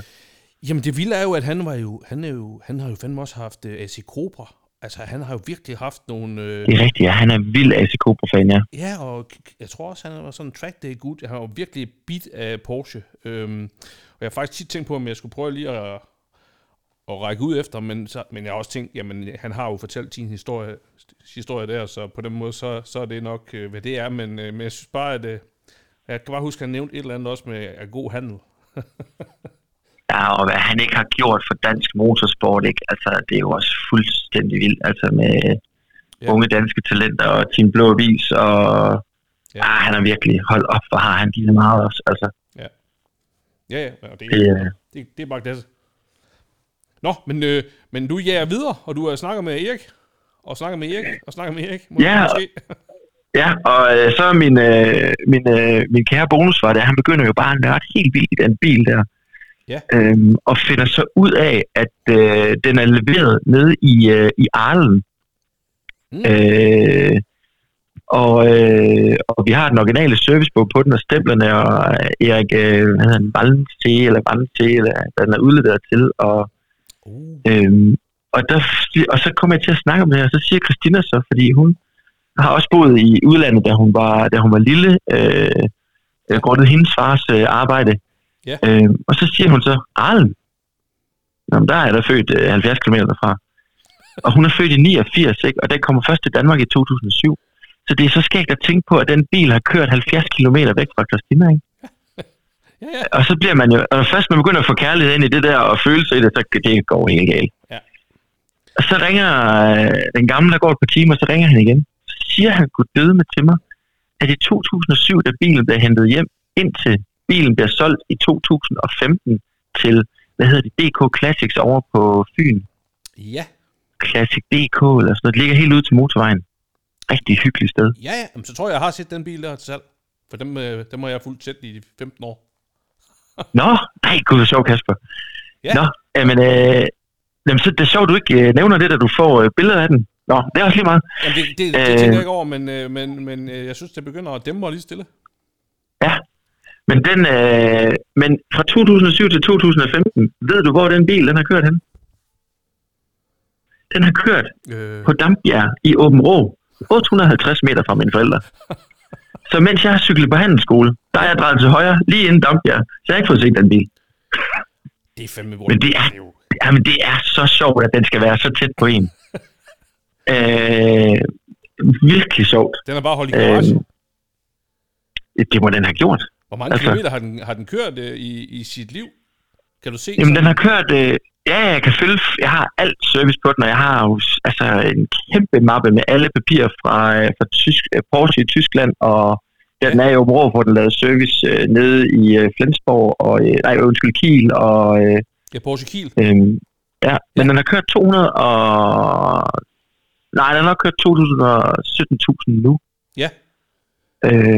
Og står jo helt originalt med rigtig, rigtig mange optioner i. Jeg snakkede jo meget med, vores gode ven inde ved Porsche. Anders Serkas. Ja, Serkas, undskyld, ja.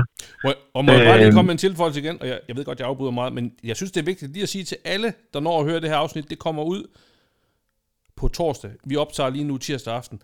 Den 29. september, der har Anders Serkas 25 års jubilæum, og jeg har set Christine Hjelved på LinkedIn invitere alle, der har lyst til at komme over på Porsche banevænget og sige tillykke til Anders. Og jeg kan jo bare personligt sige, at han har tjekket, jeg ved ikke, altså vi snakker rigtig mange biler, tjekket vindnummer på dem, matching numbers på dem igennem 13 år, så Jesper og jeg sender i hvert fald lige et par gode flasker vin, og hvis der er andre, der føler sig inspireret til det, så synes jeg, man skal sende en kæmpe tak til 25 års tro tjeneste.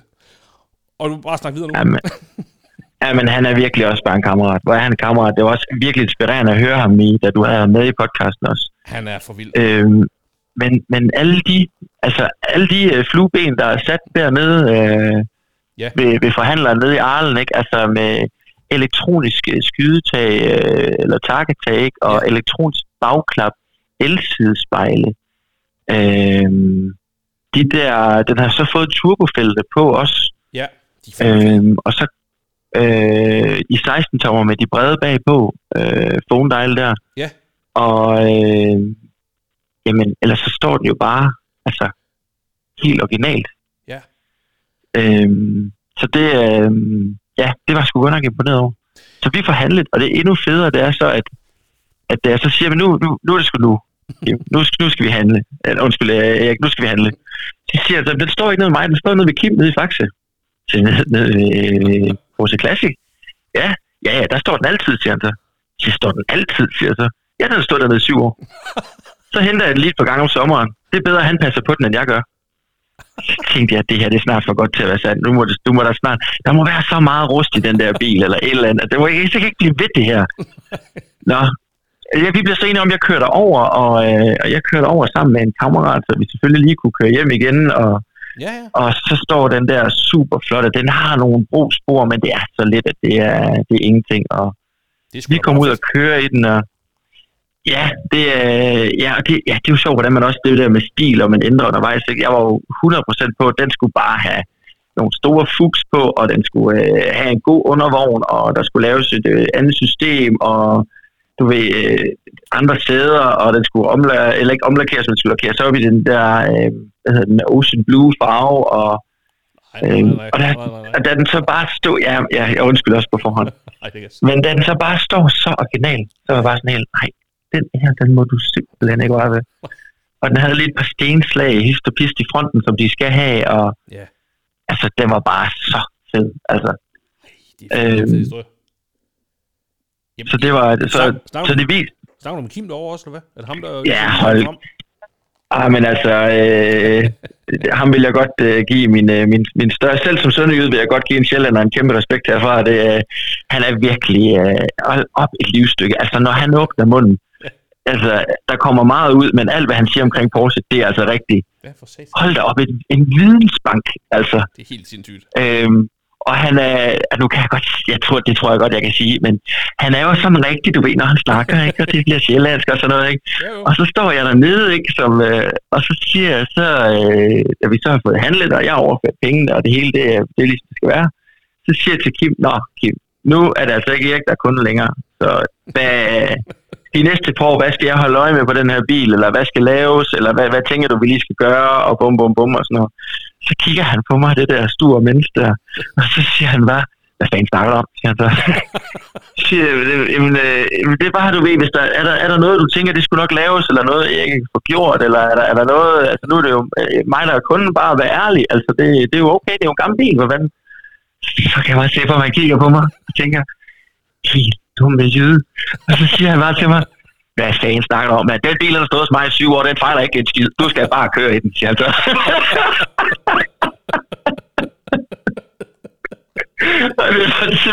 Det er nok det var nok den dårligste salgstale, jeg nogensinde har hørt, og alligevel så var det også den bedste salgstale, jeg nogensinde har hørt. Altså, som de siger, løvens hule, er du gal i pitch? Men det er jo fandme også, det er jo fandme også så rigtigt, som det kan være, fordi de skal fandme ud og køre de biler. Altså, de skal ikke stå og glo. Helt enig. De har ikke godt. Men han ved det jo om nogen, og han er måske den mekaniker i Danmark, der har set flest transakselbiler. Han er jo kongen på 928, men han er fandme også kongen på 944. Ja. Altså, han kører også race i nogle af dem, ikke? Og han var ved at lave, der stod en på liften, som så var hans egen, en creme hvid med mørkebrun kabine i, og med, det var fint. Jamen, jeg tror faktisk, at han havde en Carrera GT, indtil at en af mine tidligere gæster, der hedder Lav, som er, apropos ham, hvis du nogensinde får brug for dele til din 44, så spørg lige mig først, fordi vi har Lav, som du sikkert også har hørt et afsnit med, der har nærmest en hel gård pakket med reservedele, og så har jeg også, Jesper og jeg har fået Leander ind i vores garage ude i Låsby, og han har jo det, der hedder nøgenværk, så Leander er en af dem, der leverer flest dele til... Blandt andet til 944, han får renoveret transakser nede i Slovenien. Han samarbejder med Jan Kalmer og alle mulige andre, Porsche, Danmark, JP-gruppen, alt muligt. Så igen, sig til. Han laver også mega fair priser, han kører selv i 68'er.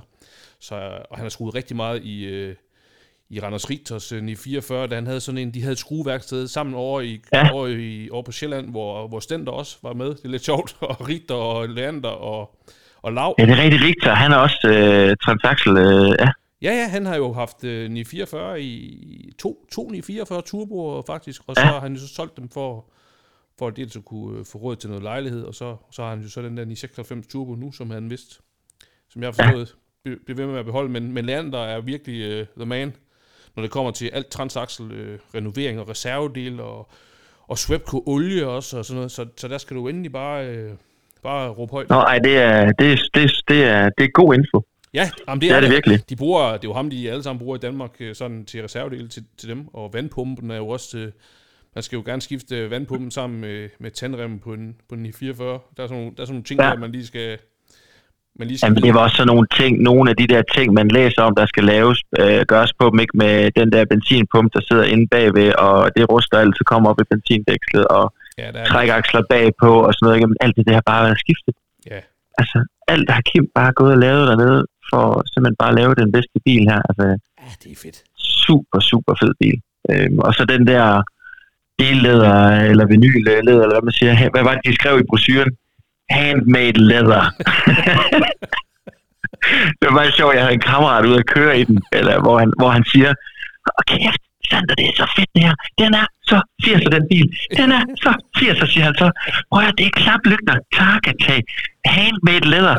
Ej, altså, jeg håber bare, altså slet ikke fordi han er til den slags, men han sagde, jeg håber bare, at de har sniffet kokain på instrumentbordet og haft bøssesex i den, siger han så. Altså, du ved sådan.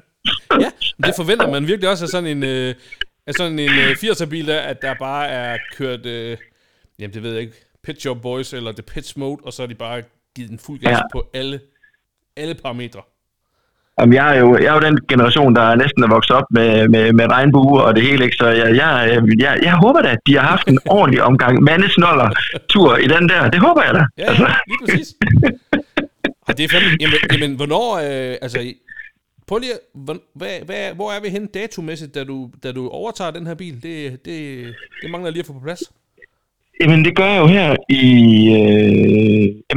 det gør jeg faktisk her i august, fordi vi tager på tur i slutningen af august. Så det var faktisk også lidt, det er jo normalt, det er det, man ikke må gøre, ikke? Altså, jeg får jo bilen om fredagen. Ja. Så kører jeg i den i løbet af ugen. Ja, det gør jeg faktisk ikke, fordi Christina, hun kører på arbejde i den om mandagen. Ja. Og så ringer hun til mig, når hun kommer ned på arbejde. Hun har sådan hver 50 km eller sådan noget. Og så ringer hun til mig, når hun kommer på arbejde, så siger hun til mig, by the way, når vi skal på familietur, så kører jeg aldrig Cooper mere. Det er hendes nu. Så jeg troede, jeg skulle køre den hele ugen for at lære bilen igen, men det skulle jeg kørte den en dag, og hun kørte den resten af ugen. Det var virkelig også godt værd. Så det var også bare fedt. Altså, men hun er forelsket. Men så, ja. Også i den. Jamen det er virkelig, det er blevet meget hendes, den der. Og det er jo bare mega fedt. Det er super fedt. Altså, det er det. Men så tager vi den afsted på tur. Vi mødes torsdag morgen mødes vi så i Kolding og kører. Og jamen, så kører vi jo bare, det er jo en 0 motorvej, kun helst gerne marguerite-ruter. Og så skal der være nogle fede sving. Og så hver person har jo så en dag, som man så forbereder de her køreruter, vi laver. Og så har vi som regel nogle stops, hvor vi skal altid have en god frokost. Og så nogle gange stopper vi altid og ser en eller anden ting. Og det kan være alt muligt. Ja. Men altså, vi kørte så nedover og hele vejen ned til grænsen og op igennem Fjordvej og bankede nogle små veje ude på Als og overnattede i sådan noget, der hed til nogle tiny houses, der lå på vandkanten ude ved Helgenes. Fantastisk beliggenhed, og havde hentet noget god tapas og lidt vin inden for Sønderborg af og taget med ud, og så tog vi Fyn-Bøjden næste dag, og ja, de kører jo, jamen Gisle har jo en BMW E21 Alpina, og Mads har en, og Mads har den første deres original Golf GTI, med noget W på og sådan lidt. Og så... eller hvor er vi henne? Det kan jeg ikke huske. Er den fra... det må være tættere på... Jeg mener, den er tættere på 80. Kom den ikke i 77? Nå, det er også lige meget. Det kan jeg simpelthen ikke huske. Nej, det er også lige meget. Men den er Mars rød, og den er så fedt bygget. Og så har han lavet lidt... altså, udefra ligner det jo bare en Golf GTI. Ja. Og med et par pæne BBS RS'er på i den tidstypiske størrelse, så det ikke ser for bundet til bund. Ja, og så har den W på, og den er lavet helt rigtigt, den motor der. Og så har Eske, han har en virkelig, virkelig fin BMW E30 325 i M-Tech, som også er blevet kildet lidt, og alle biler står simpelthen så flot stand. Altså. Ej, hvor fedt. Så der mødes vi jo der, og så kører vi jo i fuld Top Gear-stil, så vi har jo radiokontakt til hinanden, og siger kalder. Og det er faktisk fedt, det vil jeg virkelig anbefale, hvis folk kører meget sammen, det der med, at man kan tale sammen på de der længere ture, det er faktisk ret fedt, eller hvis man skal ind og parkere et sted, eller man taber lige en i et kryds, fordi der bliver rødt, eller det er faktisk ret fedt. Så så bliver der bare lavet meget god gas, og tjek lige venstre, Volvo, ind til højre, hvad er det for en, det var en Amazon, okay, fedt. Altså, det er virkelig hyggeligt. Så, men ja, og så var vi hen, og så slagtede vi Fyn i 2 dage, alt hvad der var, og det var, altså der er smukt på Fyn, men alle de der små byer og 60 km zoner, nej, hvor bliver man. Men så kom vi på Langeland, og tog alle biveje langs hovedvejen, op fra Langeland af og ned igen. Nøj, der er nogle fede veje dernede, og fordi der er så fladt dernede, så kan du se langt frem. Så vi kunne virkelig få presset de her kære biler. Helt op på 80. Det var helt op på 80. Det var simpelthen, det var bare fantastisk, og vejret var med os. Så det var en fornøjelse. Men ja, en helt ny bil, man aldrig har kørt i før, og så bare tæve den afsted. Det er jo simpelthen dømt til at gå galt. Hvis ikke lige var fordi du havde købt en Porsche 944, altså har du læst om den der helt syge test, de lavede på den, hvor de kørte, jeg mener det var 2,5 millioner kilometer uafbrudt, bare lige for at teste den der halve 5 liters V8 motor, som de skar midt over og proppede i den bil. Det er så vildt. Den bil er jo, det ved jeg ikke, altså den er jo, jeg vil ikke sige bulletproof, men det er noget af det tætteste, man kan på det. Det vil du nok også opleve.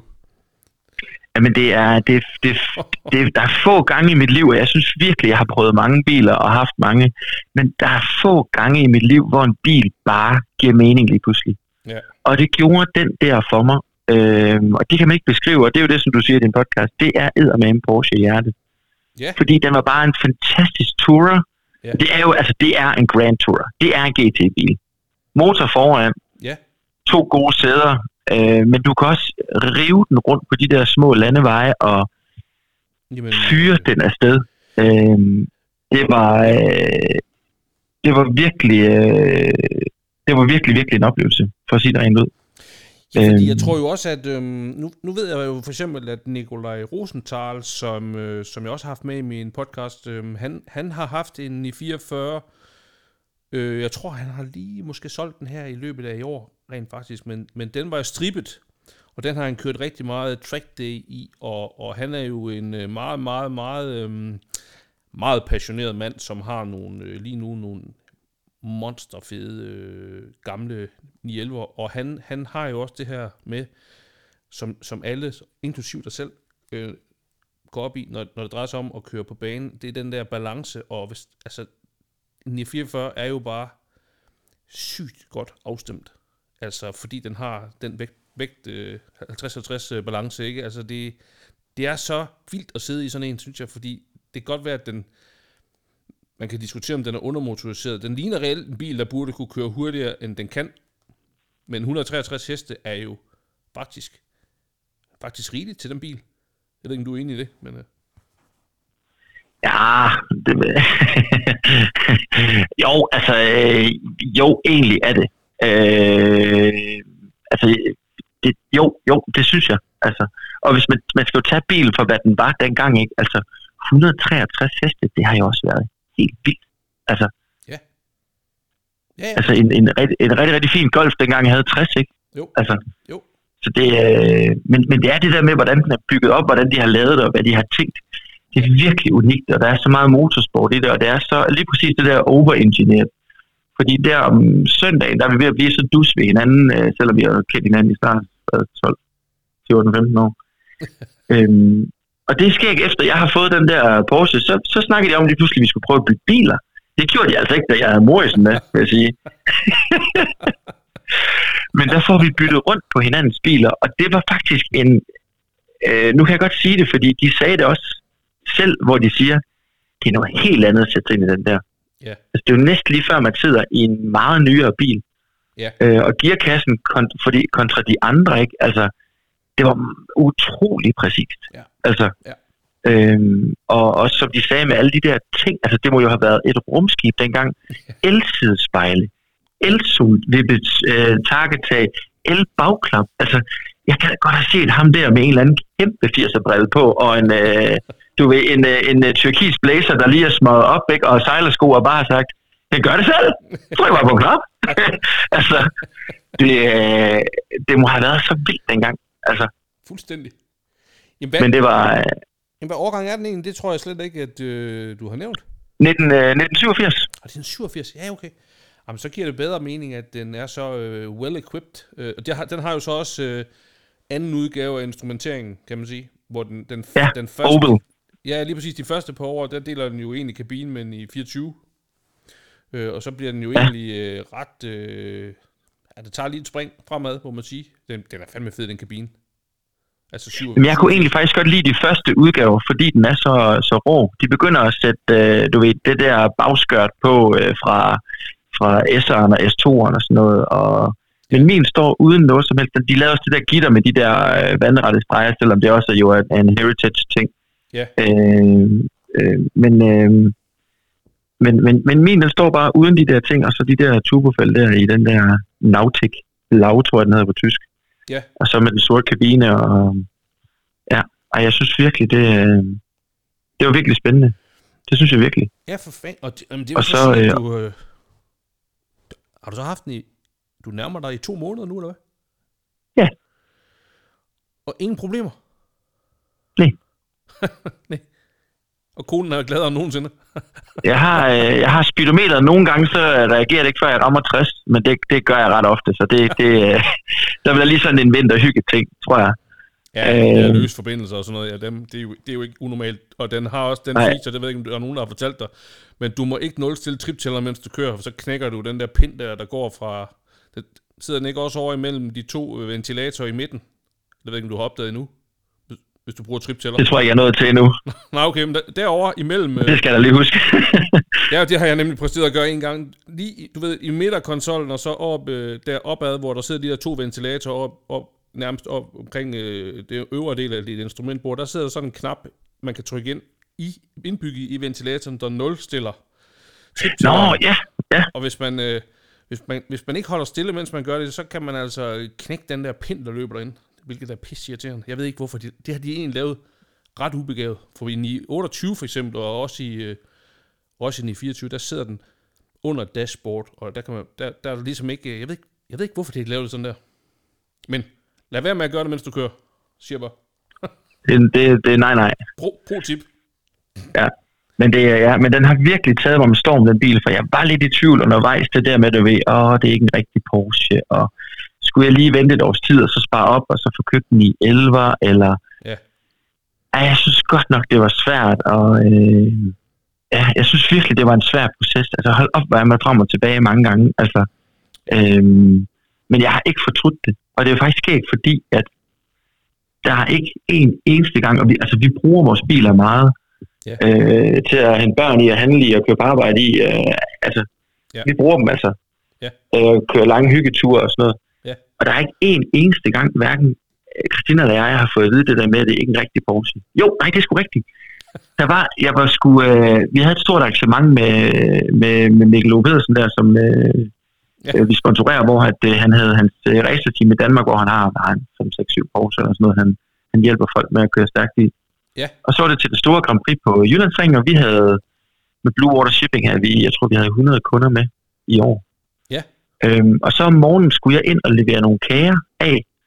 Og så havde jeg hentet de der kager ind ved lavkagehuset, og jeg kører ud til racerbanen, og jeg får lov til at køre ind i pitten.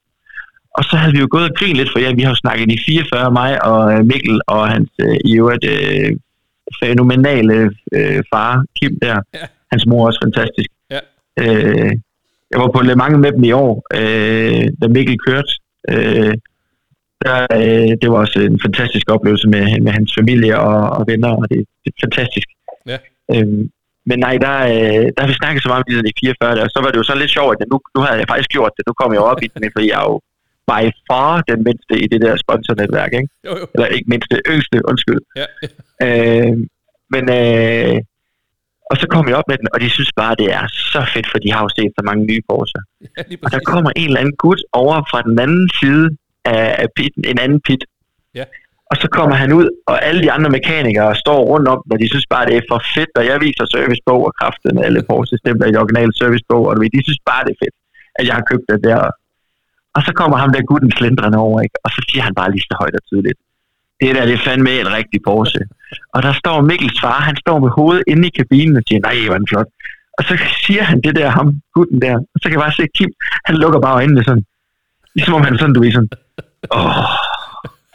Så løfter han bare hovedet op med hånden på taget af min bil stadigvæk, og så kigger han over på mig, og så siger han bare: det er jo som oftest folk, der aldrig har ejet eller kørt en Porsche, der siger sådan noget.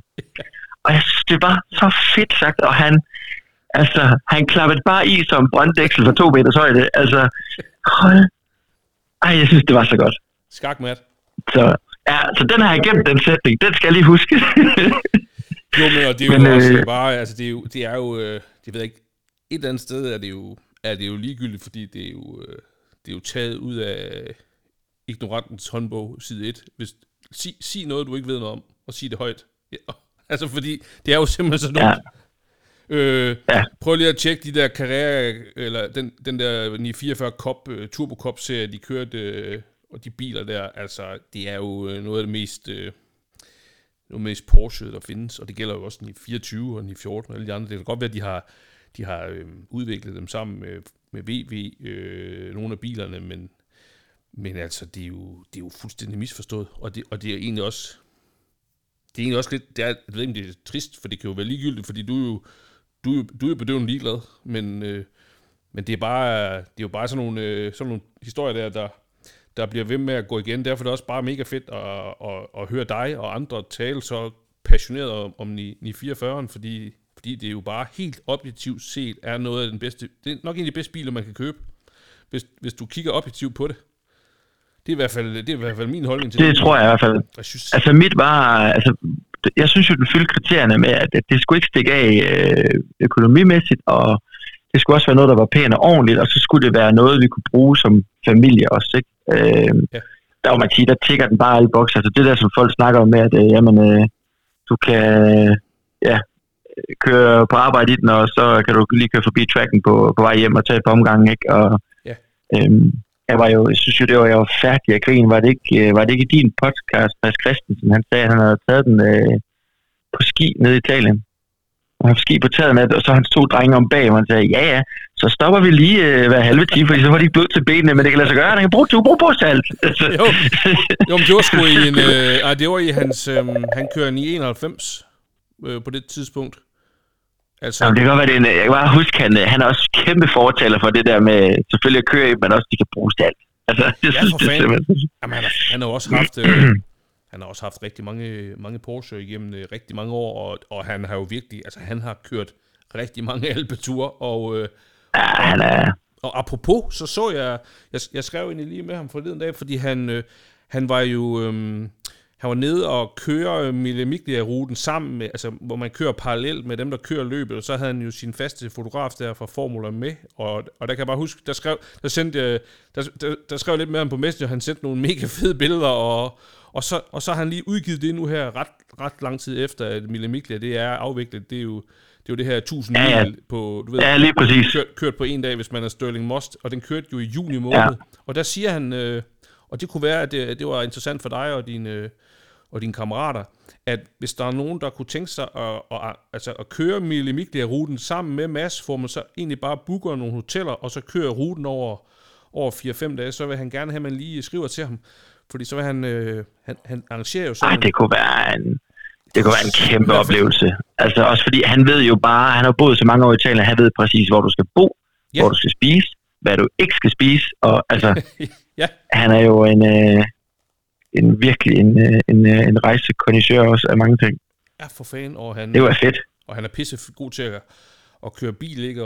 Og har jo også folk boende, som så kører track days med ham i Albon, og kører teknik, og alt sådan noget der, så det var egentlig også bare lige egentlig en opfordring til dem, der lytter med, at hvis der er nogen, der tænker, at de synes, det kunne være fedt at have en 4-5 dage med Mads, og så kører den her rute fra Brescia og til Rom og tilbage igen, så skriv til ham, eller man kan fange ham på Facebook, men man kan også fange ham ind på Formula TV-kanalen derinde, eller på hans Instagram, og det gad jeg fandme personligt godt. Jeg overvejer faktisk lige prøve at se, om jeg kunne få det til at hænge sammen næste år, og så være med i 5 dage der. Det kunne I da også overveje i gruppen. Jamen, du kender mig jo snart så godt, Kasper, så jeg laver jo noter på alt, så jeg har både skrevet noget, vi skal huske at sende gaver til Snak, og vi skal på tur med Mads, og vi skal jo også lige have tævet nogle ruter ude i Silkeborg, og så der, tro mig, jeg har altid. Der er altid. Du er altid vi glemmer ikke noget. Der er en spejder. Du har været spejder, jeg kan høre det. Det er derfor. For delen. Nej, så det er jo bare, et fedt community, som vi også snakker om før. Altså, det er det bare. Det er det virkelig. Det er det. Og I er jo i hvert fald nogen, der forstår virkelig at holde den der passion der fuldstændig intakt og dedikere tid. Du ved, at tage tid ud af familiekalenderen til lige at få det gjort og sådan noget. Det synes jeg fandme det er kraftedeme fedt. Ja, jamen det vægter vi virkelig, virkelig også højt. Det er nogle fantastiske kammerater, og så er det det er jo så unikt, ikke? Fordi for det første det er jo ikke normalt, at folk på vores alder har de her klassiske biler, men det er jo heller ikke, altså du kan godt tage en masse fede ture med nogle fede mennesker, som også har det her, men det her, det er altså nogle mennesker, vi selv har valgt. Ja. Altså vi har selv valgt hinanden. Det har ikke været Facebook-opslag, men nu kører jeg derfra og dertil, og så det er virkelig en unik gruppe, og vi værner virkelig også om det. Ja, det må indrømme. Det er også godt at være bevidst om, hvad man har, ikke? Altså, og vide, at man skal pleje det. Men det kommer vel også af sig selv, ikke? Fordi at I kan ikke lade være. Nej, og så er det en kendskab, vi får til vores biler, ikke? Altså de mange kilometer, vi kører og presser dem og kommer rundt i et sving, og så er der lige kørt en traktor, og så ligger der rus på vejen, og du går lidt sidelæns, eller bremsen blokerer, eller du sprøjter sten op, fordi der er en eller anden indkørsel til et lille landsted, der har lagt dem ud på vejen, ikke? Og altså, det bliver virkelig bare testet. Man lærer sådan gear biler at kende, ikke? Altså, et er, at du kan geare ned på en racerbane, hvor asfalten er perfekt. Ja. Men de her veje, hvor det bare bumler og hopper, og alting giver sig. Men rammer du også gearne der, for du gear ned rigtigt, og hvad gør din motor egentlig? Og altså, for eksempel vi havde med Christian i hans Alpina, ikke? På vej derned, så kommer han for sent, vi skal mødes, så siger han så, den lort, den går på, det er bagtøj, det er metallisk lyd, den lort, det hele. Og så får vi jo kigget på det, og så videre, han får kigget på det, og lige så finder han ud af, at det bliver mindre og mindre og mindre. Så finder han ud af, at det er simpelthen, når han tanker tanken fuld, så er det udstyrningssystem, han har fået sat på. Så trykker det nok ned, som så trykker på beslaget, så gør, at når han kører over humper, jamen, så rammer den på bagtøjet. Det er jo sådan noget, det lærer du lige pludselig ikke. Altså, end hvis du bare kører en hyggetur, det er virkelig, det er simpelthen, det er bare fedt, for at sige det ud. Ja, jamen 100%. Og så den der, forståelse af bilen, altså jeg har altid haft en meget bred bilsmag, men det med det der Porsche i hjertet, det har jeg da fået følt, ikke? Fordi at, som vi snakker om for noget tid siden, ikke? Hvor jeg tror det er første gang nogensinde, hvor jeg bare kan fylde en garage kun med Porsche-biler, jeg ønsker mig. Altså, hvordan kan et mærke gøre det på hvad? Og hvad vil du enige om? En måned? Halvanden måned? Altså, jo, men du er jo... Er det ikke at underkende din fortid? Altså, man kan sige, du har jo trods alt taget tilløb i mange år, og jeg tænker også, at du har jo alligevel også været til nogle events med Lars og Annette Rollner der, og deres svigersøn, som... Det kan man jo ikke gå helt upåvirket ud af at være til sådan nogle løb og sådan noget, vel? Altså, det med mindre... Det ved jeg ikke, man kan, men du kan nok ikke, for du er så bilglad. Det er en priming, der har kørt i mange år. Tror du ikke det? Jo, jamen det tror jeg. Altså, men det er sjovt, hvordan altså, så ligger man og tænker, okay, jamen, hvis nu jeg lagde det til side, og så kunne jeg skifte firmabil næste gang til noget, der var lidt mindre i beskatning, så de penge, der ellers ville bruge på den store firmabil, det kunne jeg så lægge over i det. Og så havde jeg jo også lidt på det, og så tror jeg nok til min 40-års fødselsdag, så bliver det en 911, ikke?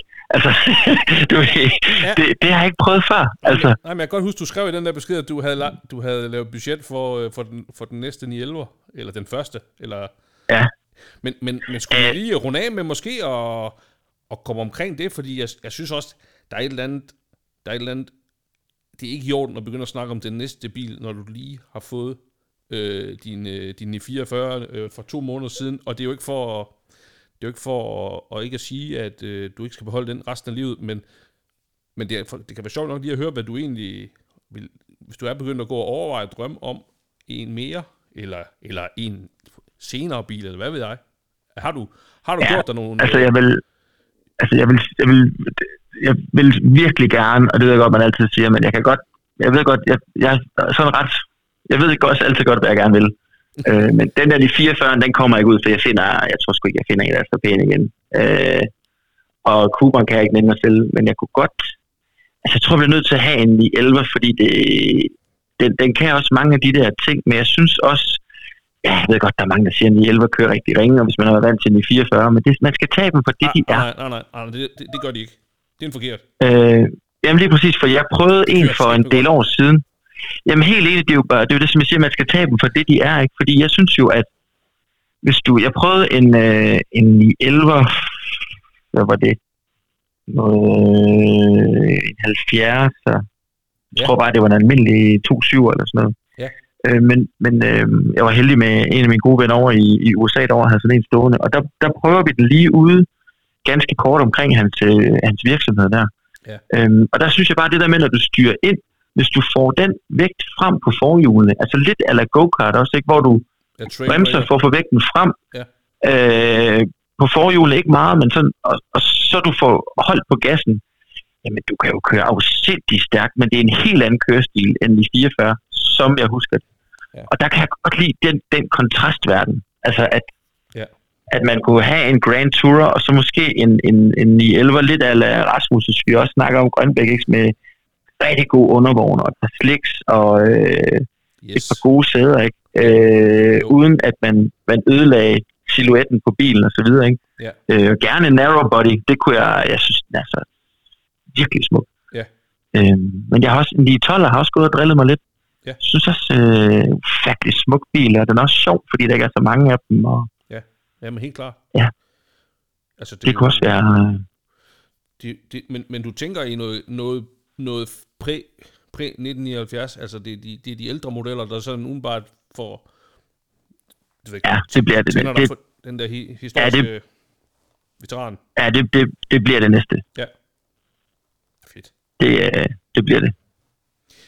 Men det er også sjovt, ikke? Fordi at, jeg vil jo vædde med, at hvis jeg inviterer dig til Låsby en eller anden kommende weekend, og du prøver at få lov at køre, dels i Jesper Dams, du får nok ikke lov at køre, men sidde ved siden af i hans brutale 930 Turbo fra 1976, urturbo, der virkelig er voldsom.